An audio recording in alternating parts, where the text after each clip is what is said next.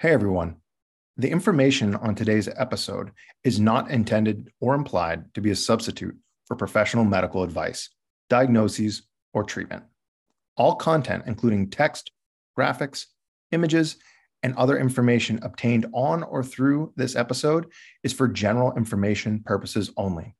This podcast makes no representation and assumes no responsibility for the accuracy of information on or available through this episode, and such information is subject to change without notice. You are encouraged to confirm any information obtained from or through this episode with other sources, and review all information regarding any medical condition or treatment with your physician. With that being said, I hope you enjoy the show.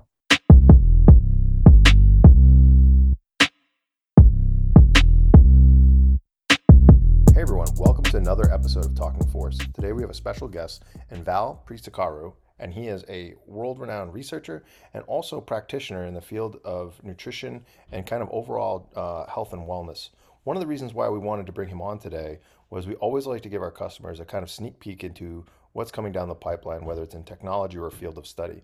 And Val's certainly at the tip of that spear. So without further ado, Val, thank you so much for coming on. Thank you very much. I really appreciate it, Thomas. It looks like we got a great show for today. Yeah, and I know it's going to be unique. It'll be special and a little bit different than what we've typically done as far as dealing specifically with coaches.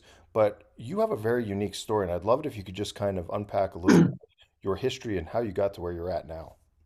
Oh, sure.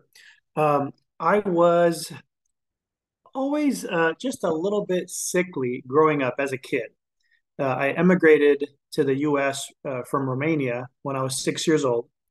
And I just remember being a really picky eater and not really wanting to eat my vegetables when I was young. And I was chronically constipated.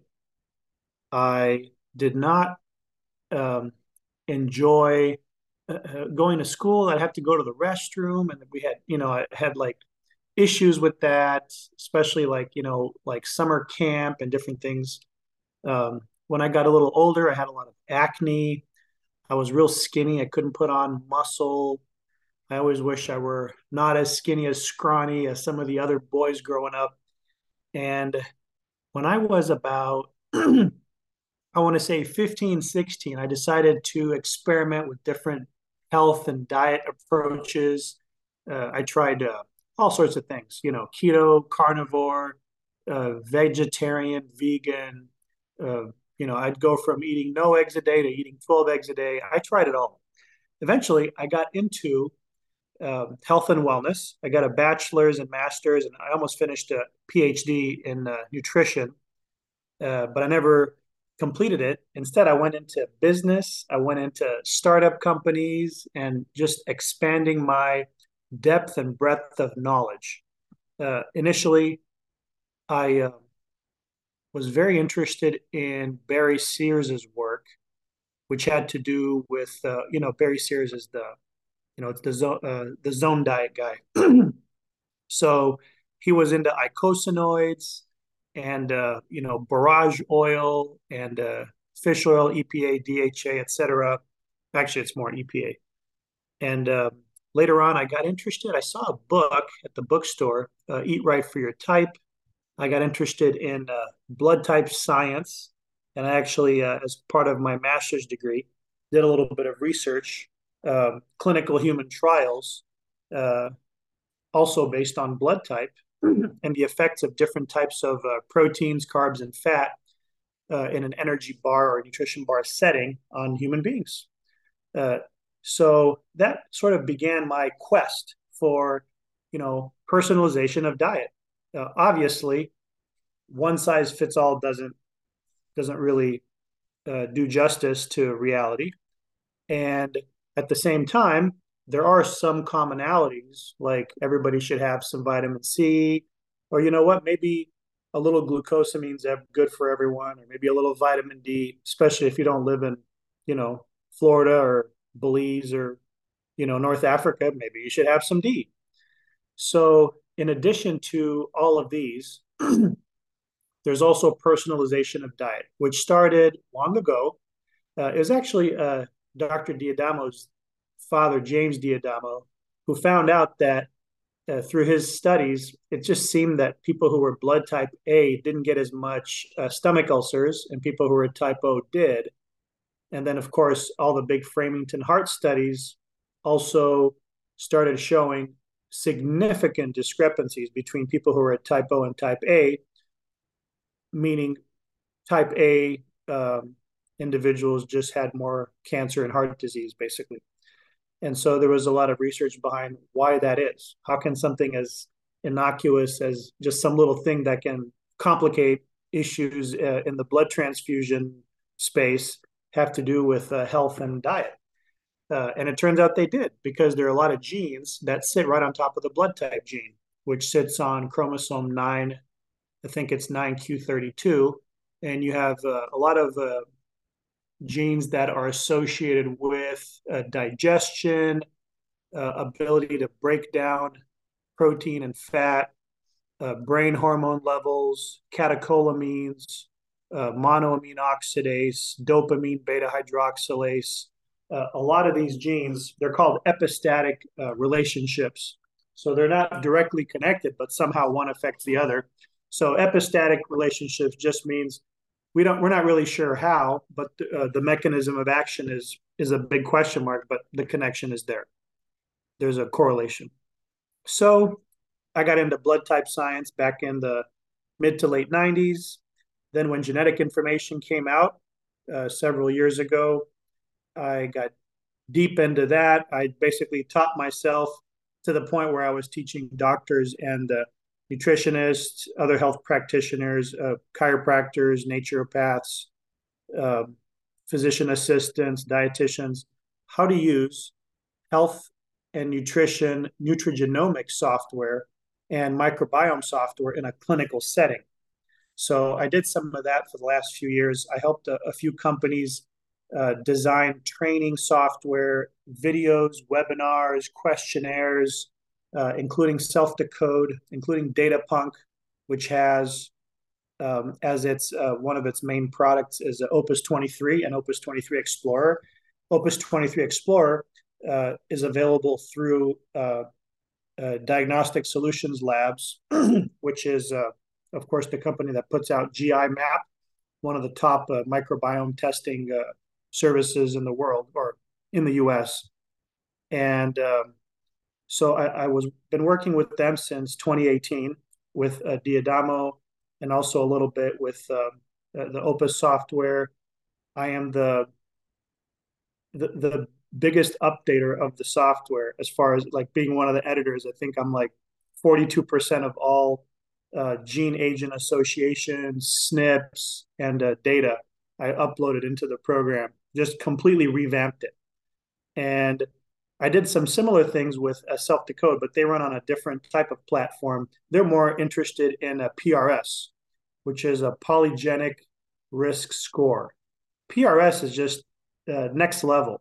Instead of looking at, for example, NTHFR, people like to look at one SNP, and that's a big one.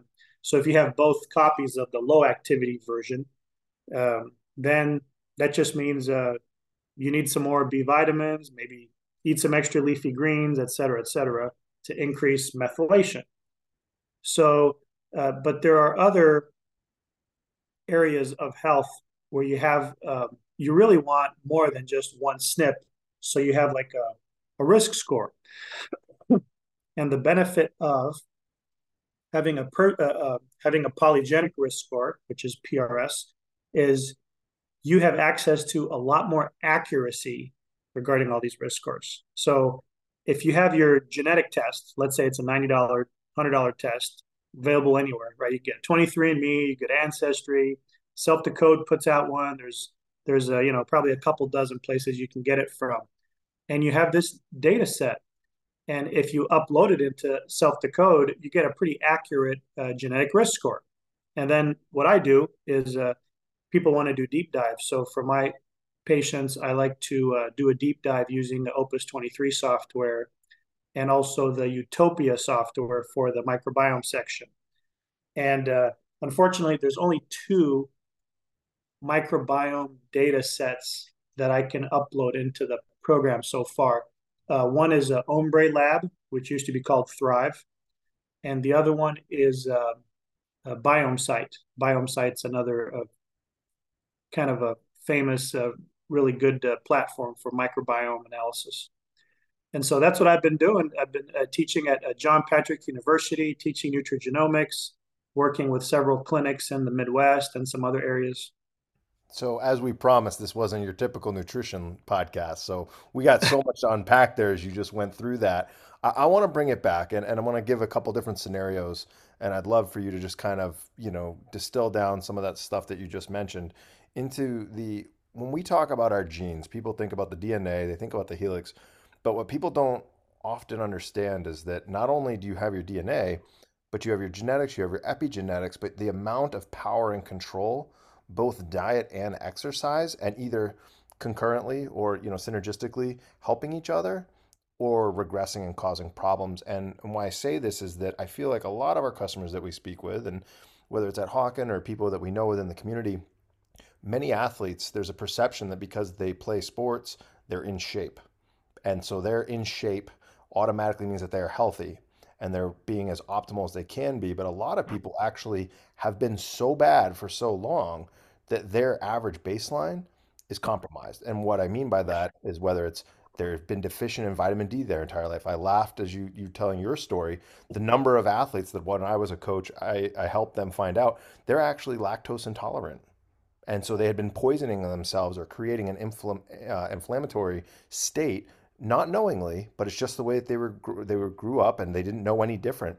And how big of an impact it is not only on the physiological side, but on the psychological side of just feeling better. So with some of the tools that you're talking about, I'm listening either as a practitioner or I'm working with a patient or I'm working with an individual. What is kind of if you had to go from level one to level two to level three of the applied nutrition strategies that you're talking about, what does that look like from a X's and O's standpoint of implementation? Oh, sure. Um, so the different levels, first of all, unless you get to level 4 or 5 with any practitioner, so for you or for any of your viewers, unless you get to level 4 or 5, there's no reason to be with this practitioner because that's already behind the times. It's like back in the old days, they thought, oh wow, you could figure out blood pressure, you could measure blood sugar levels. These are like basic labs. That was revolutionary, and now we have new things that are revolutionary, like nutrigenomics, microbiome, epigenetic markers, et cetera, et cetera. So I would say um, level one would be standard labs and an analysis of lifestyle, which would be essentially exercise, relaxation, etc. So once people uh, got to a baseline of that, then we would go to level two.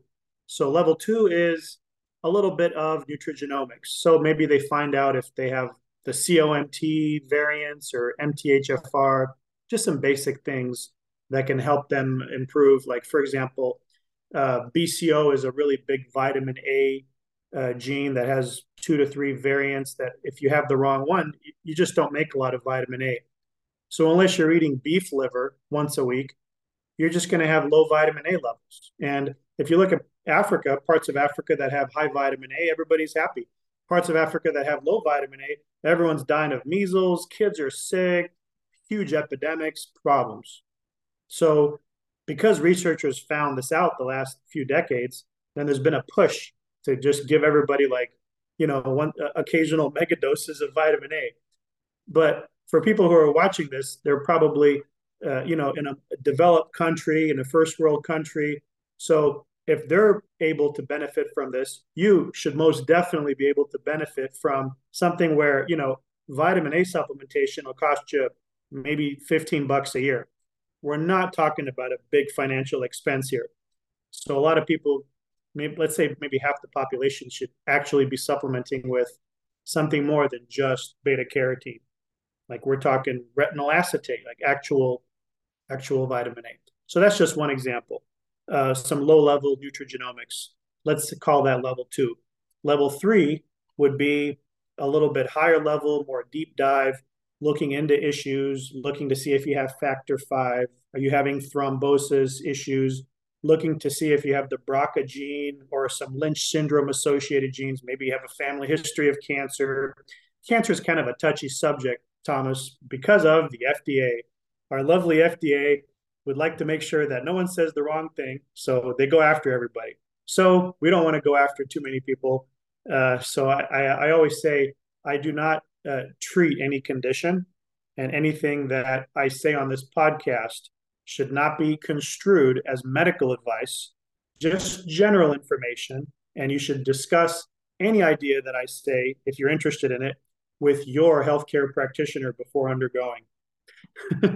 um, Yeah, and I think that, the hard part that I have with that, and I understand I have, again, both professional and personal feelings towards with our medical community. It's very tough. It's very tough when, you know, medical, averages and norms, that's a pretty slippery slope. And so when we start talking about living optimally or trying to feel better, the number of times I've had conversations, well, it's not bad enough. Well, so you're agreeing that it's not good, it's not bad, I don't feel good, but you're within healthy, and I think it is tough. But I do respect though that we can't be going around and having people prey on people's fears that they have cancer or alternate treatments.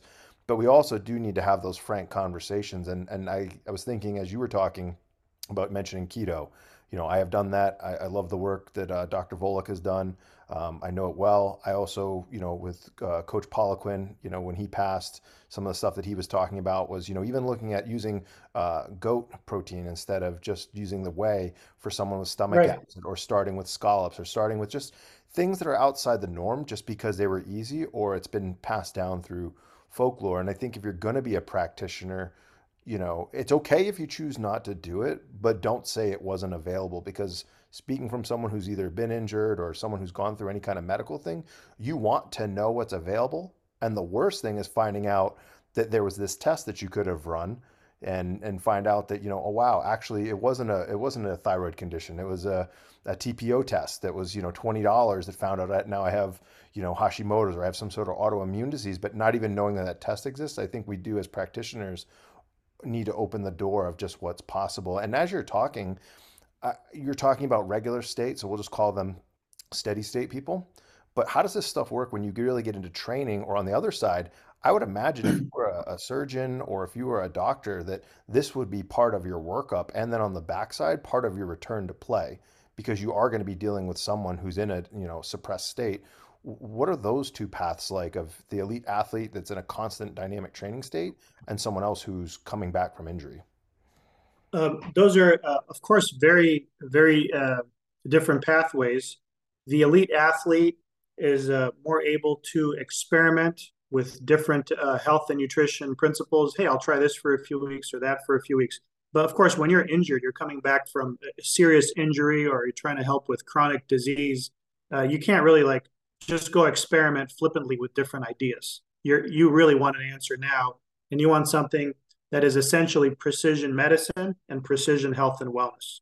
And you can get a lot closer to the answer if you have very key information, key pieces of information like nutrigenomics, including deep dives into various areas, microbiome output. Let's say you have a really high firmicutes or really low firmicutes. It's kind of interesting to know what you have so you can fix it. If you have hardly any lactobacillus in your GI tract, well, that's something you want to know. If you have a very low, there's a bacteria called Akkermansia, really important, especially very associated with health and longevity. If you have low levels of it, you may need to increase butyrate producing bacteria, which helps increase Akkermansia. There's another one called F. prausnitzii, also fantastic butyrate producer and longevity bacteria. There are ways to increase and decrease all of the 250 to 300 different types of bacteria you have in your gut. So a simple test, once or twice a year, can literally change people's lives. So for people who are very sick and recovering from illness, different lab tests, trying to figure out what the problem is very important. For athletes trying to reach the next level, it's also important to do some tests, but it's also important to do a little experimentation to figure out exactly what works best for you. But you're going to have a lot better results experimenting on yourself to try to get to the next level in your quest for being an elite athlete if you already have some baseline information. So what does that mean?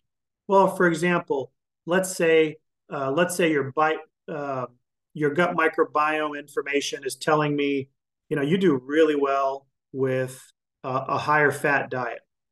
And let's say we look up your genetics, and your genetics also say, yeah, high fat diet, you do really well, you respond just fine to fat. Well, then it's not really a big deal, right? We have a complete corroboration.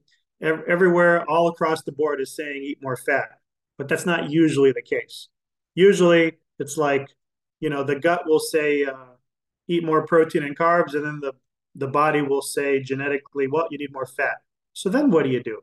And this is where precision health and wellness becomes a little bit of an art form, because there's just simply not enough dots to connect the dots. Well, in the past, there weren't enough dots. Now there are enough dots, just people don't know what to do with them. And when I say dots, I mean evidence, information, studies, findings. We have way too much info now. And I've been able to assemble a small group of methodologies, essentially multi-omics. So it's nutrigenomics, microbiomics, epigenetics, glycomics, et cetera, to try to figure out what the root cause of issues are. And that ranges from chronic disease or for performance athletes, because I have patients who do either or both, to try to figure out what the root cause is probably the most important thing. Otherwise, you're just sort of covering up symptoms. And essentially a good point to say is, if your practitioner or health coach, if they're not interested in or they don't know too much about blood type science, dopamine beta hydroxylase, Lewis secretor status, Lewis negative status, if they don't know anything about that, find another practitioner, because that is super, super important. And that leads me to level 4. So level 1 is basic stuff, right? Level 2 is some nutrigenomics. Level 3 is advanced nutrigenomics, like deep dives by people who know what they're doing, and also microbiome. Level 4 is advanced labs. That would be Dutch lab testing. Great Plains Laboratories has excellent mycotox and GPL tox. These measure all sorts of different environmental things that you may not even know you're exposed to. And I've tested dozens of people with these tests. And sometimes you have huge mycotoxin burdens. Like on my family, we had very, very significant levels of mycotoxins. And we had no idea. I tested myself, I tested my wife. I'm like, okay, well, we got to do something about it. So I got an ozone machine. We cleared out this and that. We took apart an air conditioner, found out there was mold in it, and then everybody started feeling better. So it's extremely important to do that, and that's level 4. Level 5 is light and sound therapy. Light and sound therapy, again, if your practitioner or doctor is just not really up to speed, find another practitioner, because light and sound therapy works. Sound therapy, different vibrations, actually can upregulate or downregulate many, many different genes in your body. And light therapy, also called phototherapy, there are over 5,500 studies in PubMed showing the efficacy of various different frequencies of light. And we know this because researchers in the past few decades have proven that your DNA actually absorbs and emits photons at various frequencies of light. So phototherapy works on the genetic level directly. And of course, it also works like, a UV lamp can literally kill bacteria on your skin, and sunlight with UV rays can actually penetrate into the skin and kill bacteria, parasites, viruses, what have you, in the bloodstream. So besides killing bad stuff, it also has effects of increasing and decreasing certain genes that are very important for health and fitness. And in fact, a lot of athletes are using phototherapy and light therapy these days. Yeah, and I think the big problem becomes though is how much does this cost, right? And when are we able to do the basics well? So if I'm at a university, I can't obviously do this with everybody. So maybe we have a general intake that we do everyone level one. We look for issues, and we've done this in the past where maybe it's elevated, A1C, maybe it's a glucose tolerance test, maybe it's a full panel, maybe it's a cholesterol panel, like whatever that kind of base is, and then from there you kind of branch out. But I think without question the science is starting to emerge is that no longer is just the food that we eat, proteins, fats, and carbs. And I speak from a point of, having both as a practitioner and then even just personally kind of understanding and seeing how certain things feel. And you read in the textbooks, you can't do this, you can't do that. Well, says who? And nutrition, I think, has really had a hard time dealing with this art and science. You want to be hard science and you want to wait 20 years for the research to come out, that creatine monohydrate's great for the brain. Well, guess what? In the 20 years you were waiting, that didn't really help the people you were working with. And so I always kind of look at these things with caution, but also I've done it. You mentioned carnivore. I remember, I'll never forget, as a dare during the pandemic, one of my buddies was like, yo, you got to try carnivore, 3 months, just do it. And I was like, man, that seems like an absolutely ridiculous idea, but whatever. So I went in, told my endocrinologist. He nearly about had a heart attack himself. We ran the blood panels, and I just did it. And it was, any kind of meat product, and I allowed eggs, and then it was just water, and I did some sodium as well. And I did it, and it was very interesting. There was different changes, a big cognitive impact, a big sleep impact. Some other GI stuff. But I'll never forget when I come back in after 90 days, we reorder the blood panels. The endocrinologist looks me straight in the face. He goes, I know what you did, and it pains me to say this, but these are the best blood results that you've had in your entire time here. But please go have a salad. And so it was a cool kind of experiment. And I think people need to understand as you get older and then as you change with training and all these different things, nutrition and your health state isn't a fixed thing. What you did 10 years ago is not you today. Your body's constantly remodeling and constantly turning over cells. And so you are a product of the past, but also your future going forward is going to be largely dictated by how you're able to handle the day-to-day stressors. And I think that's where food plays an incredible role. And even just knowing what kind of, whether you talked about beef, what was in the beef? What was in the soil? I read some recent report talking about the actual, micronutrients coming out of the US is really starting to decline just because of mass farming practices. And those are just things that we never even thought of. We just thought, oh, it's corn, or oh, it's soy, or oh, it's this. We never knew. And I think that practitioners need to at least be pointed in the right direction to your thing. If you don't know about it, go research it. I'm never going to be an expert like yourself, but I might add you to my team, or I might add someone in that field, because we do know there's something there. And if you want to try to do what's best for the people you work with, you have to be cognizant of what's out there. Right. Yeah, exactly. Um, going back to wheat and corn. Wheat and corn are very interesting. They've been around for many, many years.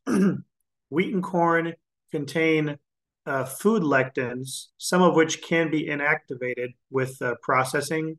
And in fact, the Native Americans used lye to process corn, and that specific process tends to significantly reduce the corn lectin. Corn lectin can be especially bad for some people because if you can't digest it properly, and I mean, it's going to get into you anyway. There's lots of studies, Pustai and all showed 30 years ago conclusively, as soon as you eat any lectin, a little bit of it is going to end up in your circulation, and it's within 5-10 minutes, you can detect it in the blood. So that whole theory is completely knocked out of the sky, that your stomach is just an impenetrable vat of acid and all proteins are digested. That's just a lie. Maybe if you're like, a very young, virile man and no health problems, yeah, you might have a little more stomach acid, but that's the exception and not the norm, right? As they say. So with wheat and corn, what's the problem? Well, with corn, scientists use corn lectin to do research in vitro on insulin signaling, because corn lectin attaches to the insulin receptor really well. So that can That is like the first clue as to, whether there's issues with corn lectin and corn ingesting too much corn and problems with insulin and blood sugar. The other one is wheat. And wheat lectin, also called WGA, wheat germ agglutinin, is inactivated by certain processes, but some of it can still be around. And there are other proteins in wheat not associated with any specific lectin type activity, and that would be a glutenins, gliadins. There's several. There's like almost half a dozen different proteins in wheat, and wheat wasn't as big of a deal until this very nice Japanese gentleman, this scientist in the 60s, developed a new type of wheat. So red hard winter wheat was invented in the 60s in Japan, and it was short. It's like a short, stocky wheat, and this variety had like 40% more protein. So this guy was like, hey, we're going to save the world of hunger. It turns out uh, wheat protein is not very good for you because it's very hard to digest. It's not water soluble, it's more fat soluble, which makes it more easily able to evade stomach acid and enzymes. So basically, it's just a not very nice type of protein. And people are ingesting it because it's cheap. Big Ag makes the majority of their income on very, very cheap foods that last a long time. There's no way you can make big money on, raw goat milk. As good as it may be for you, it's got a shelf life. And you can't keep it in a storage for several months and, sell it up and down on the stock exchange and the futures and all those markets. That's just not going to happen. Same thing with fresh vegetables.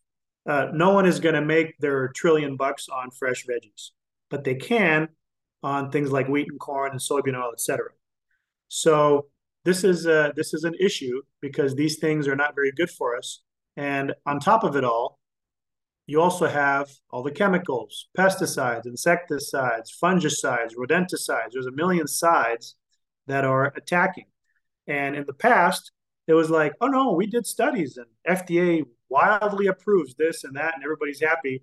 But for every FDA recall, you have to remember just a few years prior, FDA gives the seal of approval. And then what happened? Well, why did it go back? Remember, FDA approval is many, many standards of deviation of certainty. So when you open up canned tuna, right? Or you open up a can of peas, this has been heat treated, right? So it doesn't, so stuff doesn't grow in it. And how many standard deviations, like what are the odds that there is one live bacteria that's going to end up ruining your canned food product and kill you? Well, it's several standard deviations, something like, I don't even remember, it's like 12 standard deviations. It's something really, really big. And that's the same thing with the FDA approval process. It's very, very, very, very likely that it's safe for you. And then a few years later, boom, they ban it. And they say, oh, yeah, we're going to cancel this. Well, that doesn't compute. So you have to look beyond that. And now you're looking at intentional ignoring it up to malfeasance. I don't know why it happens. And I'm not going to get into the, politics of it or how it came to be. It doesn't matter. It's there. So we need to fix the problem. So people cheating on research studies and people intentionally blocking certain research studies from coming out is an issue. And also, funding of studies. Obviously, Big Ag's not going to fund study after study showing not to buy products from Big Ag. So you can't really trust science and literature, which is kind of a problem, right? Because that's the only way we're moving forward and we're trying to figure things out is by human beings sharing with other human beings the results of what they saw.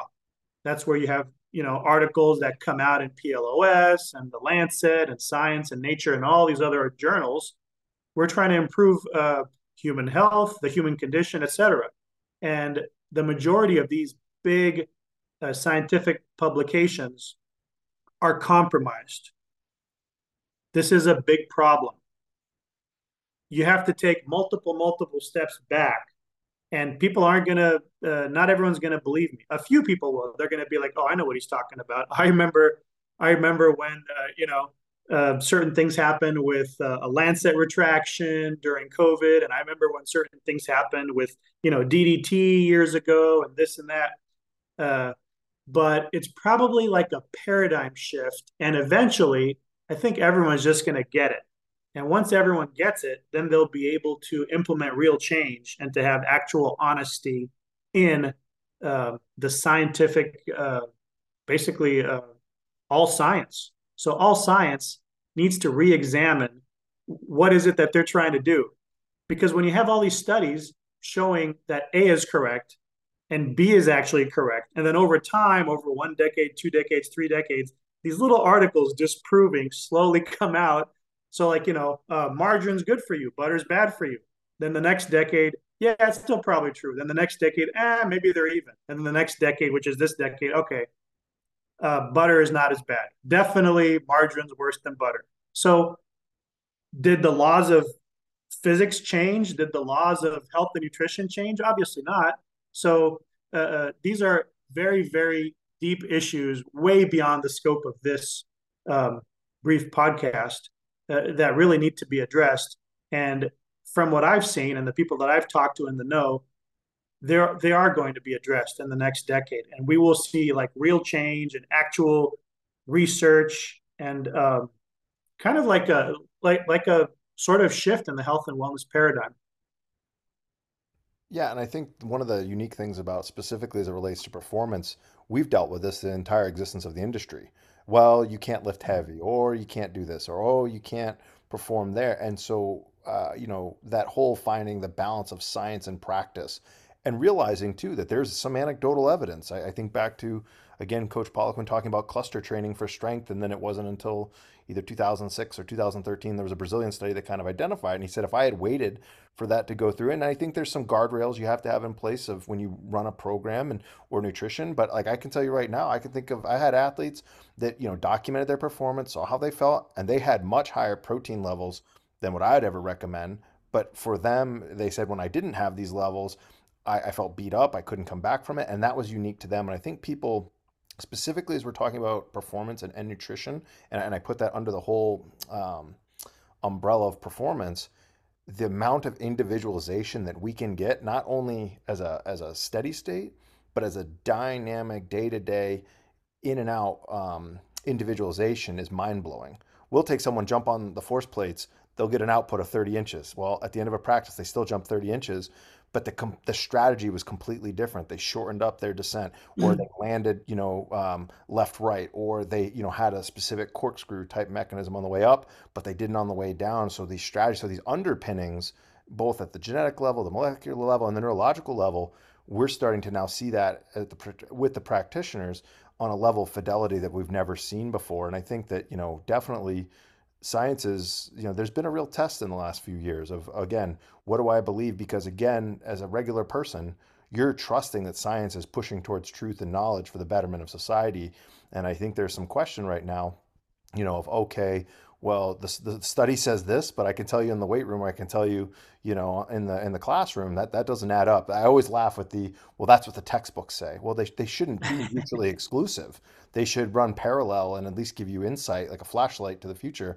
But it shouldn't just be completely all over the place. And I do hope it gets cleaned up. But I also know for the practitioners that are listening, know that there's a huge opportunity to make a difference now. Gone are the days of just going to the dining hall, scoop up some slop and realize. I mean, we pushed early on when I arrived at Yale. We actually were a world research center in olive oil. And so, what is the power of high-powered olive oil? But then there's a counterfeit oil market, and so they have to come in and get certified and understand what the chemical process. It's a whole big deal. But our dining hall had really good olive oil, and so what can those little itty bitty things do? Both on a short term but in a long term impact on the athlete. I think it's incredible. So I mean, it's certainly something to not only look at but consider incorporating into your practice. Oh, sure, absolutely. And I told you that I would try to have some ideas, especially for the performance oriented folks that are listening. So there are three little tidbits of information that might be of use that I thought just off the top of my head. One of them is mitochondrial function. Um, one is bone density, of course, reducing risk of fractures, especially important, uh, football, basketball, there's a lot of different sports that are extreme sports that really impact it. And also pre-training workouts and regimens based on genetic levels of dopamine and adrenaline. So let's start with the first one. So for mitochondrial function, mitochondria, of course, it's not burning, it's burning fat. So if you have, let's say, a little bit compromised mitochondrial function, which you can do with any Opus 23 certified practitioner, of which I've trained several, and there's like 300, maybe 400 worldwide. They would have to do a mitochondrial function test for you. So that involves several genes. One of the big ones is called NDU FS7, and that one is a gene involved in improving mitochondrial activity, and it's upregulated by coenzyme Q10, which a lot of people use CoQ10 for improving health, well-being, brain performance, because your brain is also needing the mitochondria to be functioning well. And that's like one of the things for improving cognition in later in life. And there's like some evidence for it to help with Alzheimer's, et cetera, et cetera. So mitochondrial genomics is probably a big one. If you do have compromised mitochondrial genomics and you're in a super high performance type of sport, like, for example, wrestling or mixed martial arts, you would need more energy. And if you have way too many carbs, well, that might not be good for you, right? Especially if you're carb sensitive. If you have too much protein, let's say you're protein sensitive, or as you said, some people feel really good on high protein diets, but I'd say maybe a third of athletes maybe should not be doing, 200 grams of protein a day. Maybe just like, maybe a buck 20 or something. Depends on many factors. And I would even go But so far too on that, yeah, though, just not to cut you off, that oh, go ahead. I had athletes that would train on a regular diet, so they would call their training diet, and this was specifically looking at like heavyweight crew, and they would go vegetarian 2 weeks out, but shatter all-time records. And these are Olympic, and I said that doesn't make sense. Like, why would you, whatever? And just again, going back to the training logs, Yeah. coach, for me, if I use a regular diet, and I don't know if it was an acidity thing, I don't know if it was just a change, I don't know if, for the 6 months or 8 months that they were training with a certain type of background, that massive change 2 weeks prior to the event. But then we're talking about erg times, that are world class, top 1%, and consistently being able to do it. But that A/B testing had already occurred where this is what works for me. And so I'm right there with you, is that you have your performance diet, you have your training diet, but you also have your individualization as you find out what works best for you. So certainly we have general guidelines, but that doesn't mean it's a good fit. And that fit could also change throughout time. Right. Yeah, very, very good point. And it's important to know that no matter how much research and labs that you do, you also have to figure out what works a little bit on your own. The mitochondrial one, to finish with that, if you have high mitochondrial function, you can get by with a higher fat diet, especially if you score high on fat tolerance. So that means, you're really good at moving fat molecules around your body, et cetera, et cetera. That works really well. And for some athletes, something like even 70% fat has been shown to have excellent results if you can handle it. If you can't handle it, it won't work. The next one is bone density. There are ways to test bone health. The best test, of course, is using the self-decode bone health PRS model to see how high you score. If you score really high on the bone health issues, then you're probably going to want to increase your bone density. And the way to increase that is not just take more calcium in, because it's not all calcium. You need to have a blood test of calcium. Is your calcium level already high? If it is kind of high, and then genetically you have high calcium levels, which is very easy to test for, then calcium isn't the issue. It's probably vitamin D, vitamin K, other things. If you are not a teenager, then you could also take strontium. Strontium increases bone density significantly. There was a study done after 6 months of an elderly population taking strontium, it reduced hip fractures by 29%. That's huge.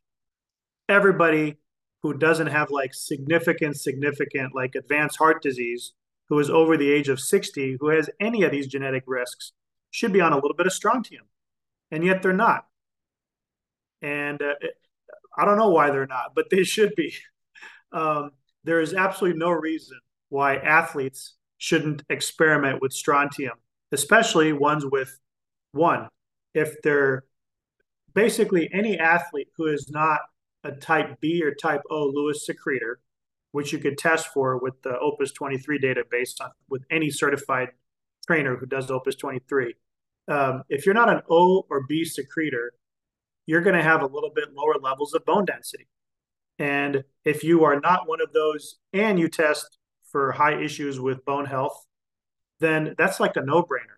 You're going to have to maximize all of the inputs that help bone strength, which includes vitamin D, includes vitamin K, includes vitamin A, includes calcium, magnesium, phosphorus, etc., but also includes some strontium. So that's a really big factor. And the third one is pre-workout. This is a really cool one. So with pre-workout issues, monoamine oxidase is kind of a big deal with pre-workout. What's monoamine oxidase? Monoamine oxidase, also called MAOA and MAOB, enzymes in the body that break down dopamine, but also break down adrenaline. So that's the biggest factor.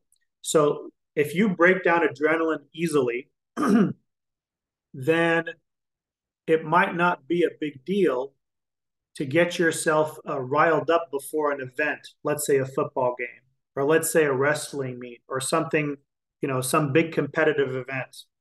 Let's say you do the mile run, right? You're a runner. If you have high MAOA levels, you can break down adrenaline quickly. If you have low MAOA levels, it takes you a long time to a little longer to increase your adrenaline, but then it stays with you longer. So people who get mad real quick and then they're fine after a few minutes, that is not someone with low MAOA levels. People who are blood type O and AB tend to have higher levels of adrenaline anyway, because DBH does some similar things that MAO does. That's dopamine beta hydroxylase, and that sits on the blood type gene. That's why blood type personality research and psychology looks at blood type. That's because of that. It's because you have increased ability for people who are type A and B to clear certain catecholamines. So what does that mean as far as someone who is ready to go into an event? Well, let's take a look at it. So if you could burn off adrenaline quickly, would you want to get really riled up and to do a lot of performance workout, or do you want to kind of take it easy and then wait till the actual meet or fight or game to get yourself pumped up? So these are very good questions. Basically, I think for people who have low MAOA activity, I think it's a very good idea to get yourself to start working out, loosening up a long time before. But for people who have high MAO activity, you don't want to burn all your adrenaline. So you want to kind of save yourself for the actual event. So you want to take it easy and not do like a 3-hour warm up or 2-hour warm up. Maybe just do like a 30 to 45-minute warm up. Yeah, I'm laughing because I'm thinking of the athletes that would put on the headphones and kind of get quiet, and it was kind of like you could, hear the drum beat just kind of building. Then you had other people that just had to get themselves so amped to stay up. But again, other people, everybody has their own way to get into the zone. So I do buy that. And I also know that, again, I can't remember whether I first saw it from Coach Thibodeau or from Coach Poliquin, but the Braverman test. So started looking at understanding the neurotyping and understanding, hey, this person needs variety, this person needs stability. And so you hear it. I mean, that's pretty far out there that you would take a survey and kind of get some sort of insight into the type of training. But I'll tell you from looking at our training logs, and we're talking about gigs and gigs of CSV files of training logs, people do fall into the consistency over time group. So I think about the smallest, the 5x5 group. I had an individual who was an outstanding player, but every workout had to be different. High speed, lots of angles, lots of challenges. And then other people would get so frustrated that they're learning these new movements. They wanted to have 3 or 4 weeks of exposure to it to kind of understand that patterning. So I do buy a lot of that stuff, but it's just, it's crazy to think how far we've come in the last 10, 20 years where we just put it up on a whiteboard and, essentially have a structured gym class where you pick a weight and just go for it. We can really, really start to make tremendous impacts in both our gross biomotor, but also too in the psychological realm of, being able to call on performance in a high demand situation.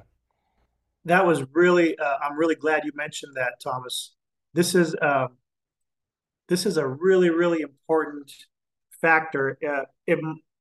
It's probably moderately important for elite athletes, but it's probably the most important for general population of people who are not really good with compliance, with actually getting on an exercise regimen. Oh, I was going to work out 5 days a week, but it turned into twice a month kind of a thing.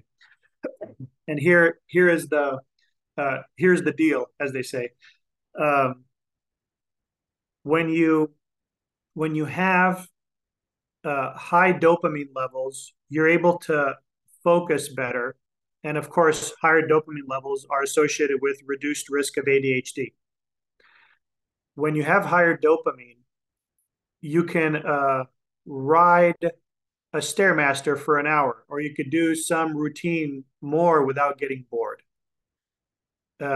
People who get bored easily have higher ADHD levels, lower dopamine levels, and they would probably benefit from making exercise extra fun and exciting. And people with already very high dopamine levels, they don't need it to be extra exciting. Give you an example. Donald Cowboy Cerrone, right? He's a big MMA fighter. He gets really bored, so he likes to jump out of airplanes. He likes to ride bulls. He does all these things that are like you get to the brink of death. This guy has probably fairly low dopamine levels, so he needs to get his dopamine levels up with excitement and as Austin Powers would say, for shits and giggles, right? So, so it's important to be able to understand that when designing any type of regimen, either for an elite athlete or just a normal athlete or just the average person. If you have, and here are the way to test for that. The way you test for it is find a practitioner who does nutrigenomics and find out if they have genetically low dopamine. And probably the best platform for determining those are Opus 23 and Self Decode. I've worked with both companies, and that's what I do in my clinical practice. I go right to the baseline and be like, okay, let's see if you're high dopamine, low dopamine. I happen to be medium dopamine, but I have very high MAOA levels. So I can get mad in 5 seconds, but then 10 minutes later I'll be like, okay, I'm fine. Whereas my wife will get upset over something, and several hours later she's still like upset about it. I'm like, and she's never going to forget it. And she's never going to forget it. Yeah, she'll never forget it. I'm like, hey, calm down. She's like, I can't. I'm angry. So she has low dopamine level. She has low MAOA activity, and I have high MAOA activity. So there are ways to increase MAOA levels if they're too low, and that's taking a little bit of lithium orotate, taking a little bit of ashwagandha, vitamin D, and certain B vitamins. That increases MAOA. If you want to decrease MAOA, curcumin, resveratrol, and a few other compounds can decrease it. So, and also exercise burns off adrenaline too. So that also helps a lot. So people who have a lower MAOA levels are people who are blood type O and AB. So they would probably do well to try to burn off extra adrenaline, or if you're angry, with a little extra exercise. Whereas it's not as crucial if you're type A or B. So for athletes, as we discussed, that can be kind of a big deal, as far as like when to start psyching yourself out for the event that you're training for, etc. Well, how would you respond though when we talk about athletes that are part of a team where the culture is you wake up at 6 a.m.? That's not an ideal state for maybe most college students, or you have to travel with a different time zone. How do you handle, and we'll just call all of those as kind of suboptimal training environments? What are some of the strategies? Because again, you don't get to choose, when the game's going to be on Saturday, if it's at noon or at 7, you need to, by definition, with the high performance, be able to call it on. How do you handle that if, you need to go in and do your little routine there, but you just don't have time to do it? Oh, sure. So there's actually a way to test for risk of daytime sleepiness. And when people have like insomnia and all these issues, there are genetics-based recommendations that come out of that. So for some people, there's a gene called PER2, PER2, that's associated with circadian rhythm, and it's linked to insomnia. So if you have the PER2 variant, you're actually going to do worse. Like let's say you just signed up for the NBA. You're number 18 in the draft, and now you're playing for the Utah Jazz, right? And you're flying all over the place. So it's going to be an issue. If you have this PER variant, you're going to have more issues if you don't get bright light in the morning and day, and then put on some blue blocker glasses in the evening, and you'll feel a heck of a lot better. People who don't do well with too much caffeine, it will also ruin sleep. So we look at caffeine genetics. There's about 3 or 4 different SNPs in the human genome that are very correlated with how people break down caffeine. The CYP1A2 gene, there's like a gene called MTNR1. All of these affect caffeine processing. But if you happen to have the low processing one and you don't realize it, and you're 23 years old and you're a big athlete, and your buddy's like, "Here, have some of this great drink. Here, have some of this energy drink," and then you don't get enough sleep, then your performance suffers. So that is a huge way to improve performance, by improving sleep in those who are affected by insomnia issues the most. Another one is valerian. Some people can use valerian and it works really well. Other people, it will mess them up. People with low MAOA activity will not want to use valerian, basically. There's other issues that can be treated. Melatonin is really good to improve sleep for some people. Others, it doesn't work at all. But there's something else about melatonin. Melatonin is an inflammasome inhibitor. What does that mean? Well, the inflammasome is basically like a group of proteins that starts the inflammation process to essentially kill stuff. And if you have something like an inflammasome inhibitor, like melatonin, it can improve the healing process, reduce inflammation, help you from, training day after day, intense training, right? Some of these athletes, they're not exercising an hour a day, right? It's multiple hours.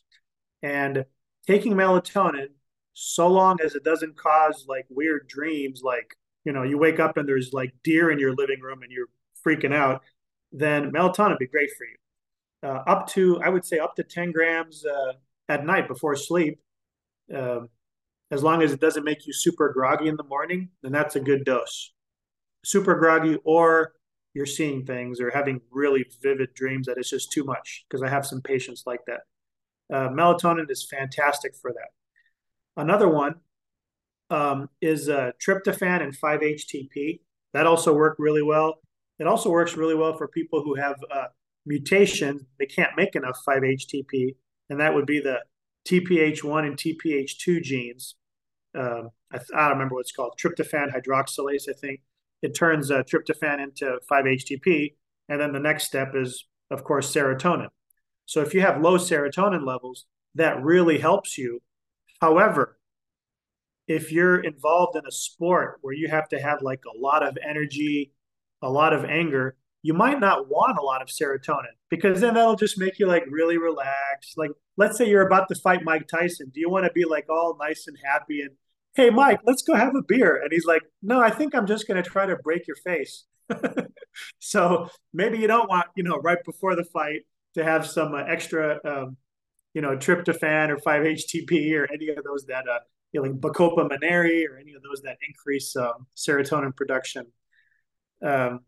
So yeah, sleep's a big deal. Recovery is a big deal. There's a lot of ways to genetically improve uh, elite athletic performance. Yeah, and I think that if you were to break it up into different phases, it was a novel concept to take additional protein after a workout. And the research is out that that definitely, makes a difference. Still have to have a Yeah. good workout, but you can augment that kind of recovery. And then there was a big push for pre-workout, and that got completely out of hand. And we started seeing, people making pre-workout in their bathtubs and grams of caffeine.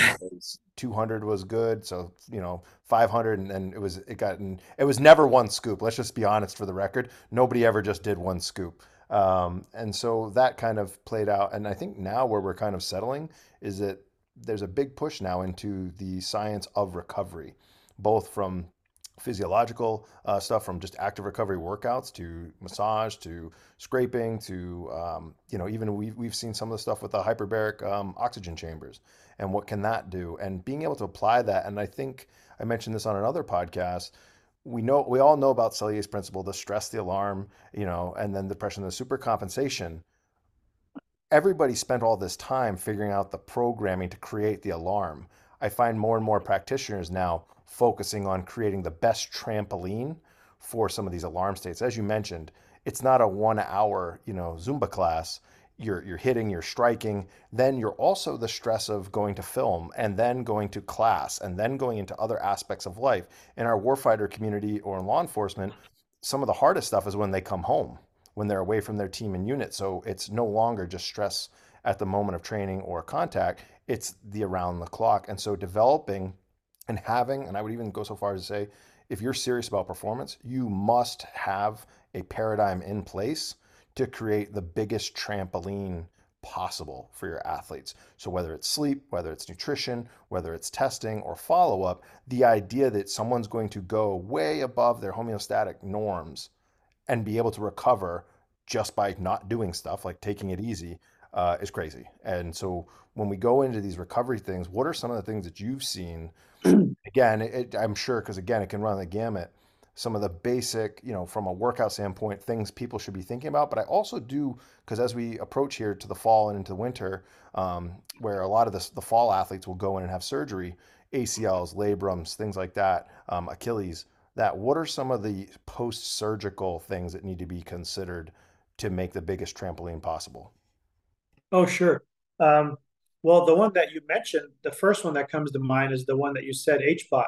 So hyperbaric oxygen therapy is really useful. It increases with very high pressure and very high oxygen levels, the amount of oxygen in your blood and amount of oxygen in your body available for reactions. And what that does, besides killing bad stuff, like certain pathogenic bacteria, etc., it also increases healing ability. This is a big deal for sports where there are concussions. And right now, there's a lot of research for it, but not a huge amount is being done.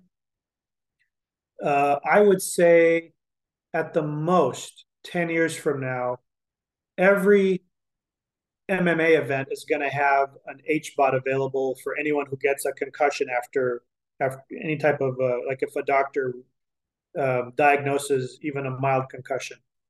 Anyone who's knocked out, without a doubt, there doesn't need to be any analysis. Boom, just send them into the HBOT for an hour, and then the next day another HBOT hour, and then maybe 2 3 days later another session. That significantly reduces long-term issues, especially that boxers and kickboxers face as they get older and they age. These issues, Parkinson's like problems, all of those improve if you use HBOTs after concussions, whether it's MMA, football, basketball, anything. I'm going to say somewhere less than 10 years from now, you're going to see that everywhere. But if it's not available at your college or institution or where you're at, maybe you need to go talk to someone, figure out where the nearest HBOT is. Because I do know most of those are reserved for the burn units. So even at Yes. the institution that we were at, the burn, you have to find someone who has it. You have to find a connection to the burn unit, and it's a pretty regimented and structured resource usually for the universities or for the hospital. But to the point that you're talking about, I do think that, especially with what we know about the brain, football programs are going to have this. They're going to have to do it. Otherwise, again, you start running into this, quality of care problem where you knew this was an issue, you knew there were other alternatives, and you just basically sat out of practice isn't going to cut it. We had actually, I don't know if you know, Dr. Dodick was on last year talking about Cinequil and some of the research that they're doing at the Mayo Clinic of providing basically anti-inflammatory stuff, where he talked about keeping it from, raging into a forest fire, keeping it at a campfire level. And I think that, again, as a parent, this is super interesting for, wow, I didn't even know that was a thing.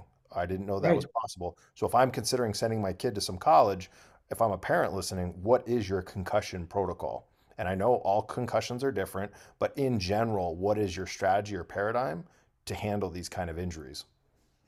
Right. Yeah, that's very, very, very good question. So it's going to have to contain some type of oxygen therapy like an HBOT. Other things that you could do is anti-inflammatory and pro-healing herbs and supplements. That would include alpha lipoic acid, CoQ10, carnitine, acetyl carnitine. There's about 5 or 10 different really good supplements that can help improve brain function, mitochondrial function, things like melatonin to reduce the inflammasome, to reduce inflammation in general. Uh, some people use pine bark extract for improved mental conditioning, etc.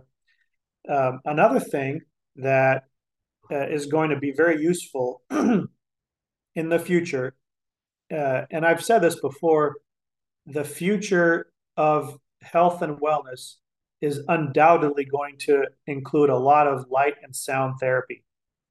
So there's been some research that um, 432 hertz is like a very healing type of frequency. And there's been, different types of studies, animal studies, this and that, trying to document this.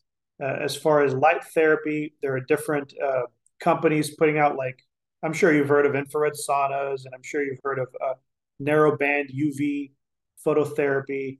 But there are also companies that use phototherapy patches, companies that have uh, like an actual gadget that you blow hot air and certain, whether it's terahertz, microwaves, infrared, near infrared, certain visible light onto your skin, and it penetrates your skin. Those like really work. And you'd also be alluding to something like the Nova bed. So the Nova Thor bed, the cold lasers, that kind of in the realm that you're thinking? Absolutely, that's one of them. There's probably a dozen different, pretty well studied technologies for phototherapy and also sound therapy, and it's going to be a part of the future. So might as well might as well hop on the bandwagon before you get left behind. Yeah, well, but now let's play devil's advocate and say maybe I'm an administrator and I'm looking at this and it's a little blinky red light. I don't know what hurts it is, and the potential for that, for fraud, for knockoffs, for um, imitation stuff, I think is what makes everybody nervous. Yes, Because absolutely. you can go on Amazon and go buy a blinky red light, but I'll never forget that we had a place near New Haven where they had HBOT, they had NovaBed, they had, even just some of the Normatex, and they had all different kind of recovery modalities. And I remember pushing that pretty hard, and it was like, well, do we need to do it? Do we have to do it? And again, championships are won within 1 to 2%. And so if we're talking about what's right, what's just, what's high performance, those are all a little bit different. So I always kind of edged on the kind of let's push it. And again, as long as it's not going to hurt anyone, when we looked at some of the stuff coming out of the Nova bed, and I believe that the first person we had really seen use that was the UFC had the Performance Institute, Duncan French and his colleagues. They Mhm. were making that as part of the standard recovery process throughout that and making it available in training camps. So again, as you kind of have these layers of practical validity, I think you can definitely open up the doors to say. And again, at the end of the day, if it doesn't work, I know some people love cryo. And some people hated it. Some people like it, but that's light bed. But that's probably what you were alluding to, is that there's a genetic predisposition, and then there's a social acceptance of actually, okay, I'm going to invest an hour in this thing. Or float tanks. There was some incredible research done looking at the sensory deprivation tanks, and for the right people that their minds are going a million miles an hour, that shifting down into first let a lot of other processes that wouldn't have necessarily been able to compete for those biological functions, allow it to do its work. Not to mention some of the studies out of Ohio State showing that testosterone going up 30%, post exercise in a float. And so if you're listening to this and it's January, February in football, you need someone to gain muscle. That's an easy non-androgenic way to make a big impact on the endocrine system. And you're already doing the hard work. You just don't have a good enough trampoline. Right, right. Yeah, very good points. I would say for cold exposure after workout, uh, if you if you have genetically high cortisol levels, you probably don't want to do like the full amount of it. You probably want to do maybe just a little bit, maybe 10, 15 minutes. If you don't like it, maybe not do it at all. Just take some natural anti-inflammatories and not even do the very cold therapy. What really cold therapy does is it jacks up cortisol levels. Of course, it also helps reduce inflammation, right? Because you're going into an ice bath, but it really increases cortisol. So if you're in a sport that is a very, very tough sport, like wrestling, MMA, football, etc., basketball, and you also have genetically higher cortisol levels, you probably don't want to do a lot of cryotherapy because cryotherapy will increase further cortisol levels. So you have to get tested to see if you have genetically are on it, or maybe you just know you're like, oh yeah, it works great for me, so there's no issue with it. For people who it works well for, if you test that you have high cortisol levels, you document it with salivary cortisol test. um, I would probably add certain things to mitigate this high cortisol because too much cortisol will uh, will not make you achieve your elite athlete goals. So I would do like extra meditation, relaxation, nice soft music. I would probably not eat a really, really, really high protein diet, maybe cut back slightly. Of course, you definitely need, anywhere whatever 30 to 50 grams after a big workout or event just to replenish. But as far as like total protein per day, that's going to increase cortisol again.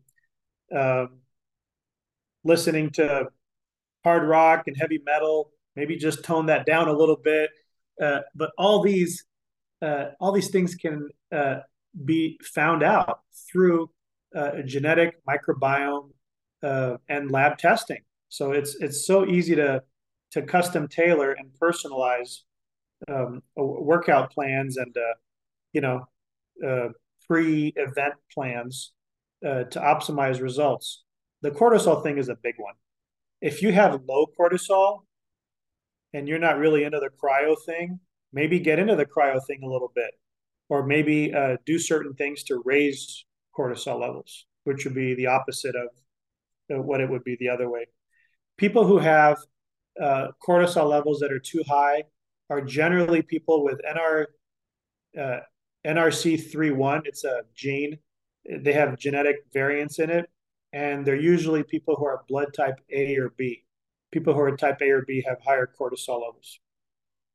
Yeah, and I think that when people listen to this, there's a trap, especially when we talk about in a university or a team setting, just to do this very mechanized. Everyone's getting in the tubs, everybody's getting in the sauna, everybody's getting into whatever the modality is.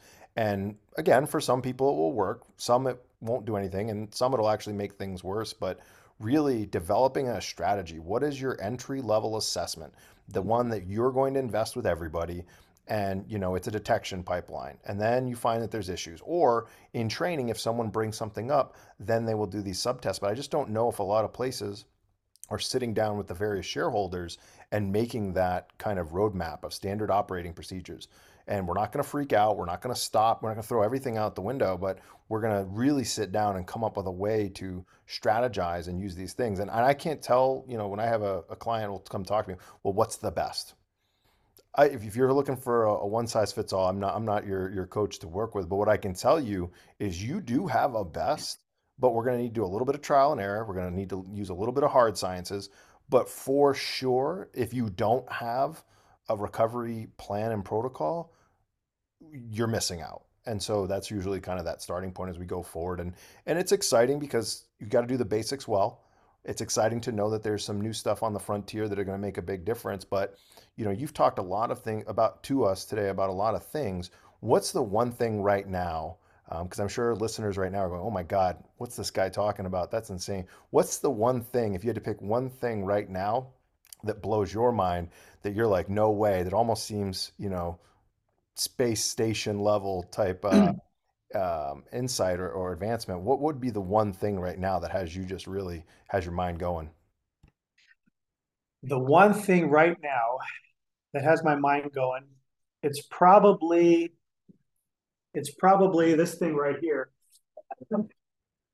I've been working with I've been using this LifeWave phototherapy patches. I don't know if you've ever seen these things, but they're little patches, and you put them on your skin for like 6 to 12 hours a day, and they have like a little sticky thing, and it reflects light back. And there's like about 130 odd patents and over 100 clinical trials. So that's one thing that I encourage listeners to do. If there's some modality that people recommend to you or swear by, look up some of the actual research studies and see if there's actual evidence. And is it just like one little study, or is it like study after study? Hey, there's something here. Maybe we should look into it. And for everyone listening, because I know you're probably dying, because as I'm lucky enough to be able to see what he was showing, we'll make sure that there's a link to the different products that we talked about, so that way you guys can go see the pictures yourselves. But I just want to let everyone know, because I'm sure they're dying to ask more questions about that. Because if you're impressed, that means we're going to be impressed as well. But keep going on. You talked about the patents just on that specific device. What does it do? Because what it looks like, just from my end, is a bunch of little sticky reflectors that you might use at the gun range. They're these little Oh, tiny sure. reflector So pads. what it does is this guy David Schmidt um, was an inventor, and he was contracted by I guess the Department of the Navy to create something without amphetamines or caffeine that Navy SEALs can use on special missions where it's like 20, 30, 40, 50 hours they have to be awake and aware. And it was an energy patch he developed, and it's basically certain crystals that reflect light. I wouldn't say reflect; it's more like absorption and emission. So anytime anything absorbs light, it would be at a higher frequency, right? And then uh, a lower frequency is when it is the frequency that it would be emitted. So these mashed up organic crystals absorb light from your body, because your body constantly emits light. We just can't see it because it's in the infrared and near infrared frequency. Um, but that's how they catch criminals at night, right? They put on the near infrared goggles and they see exactly where the guy is running through the forest, because everybody emits photons in the infrared and near infrared range. So the patches just simply are powered by your own body's heat photons, and then they heat up, and then they emit very, very specific frequencies of light back into the body. The research is showing up to about 6 inches. So it goes deep into the body, and it goes through the blood, and it increases certain peptides to increase stem cell regeneration. I think it's called GKU copper peptide. And there's several other peptides too, just depending on the wavelength that it increases.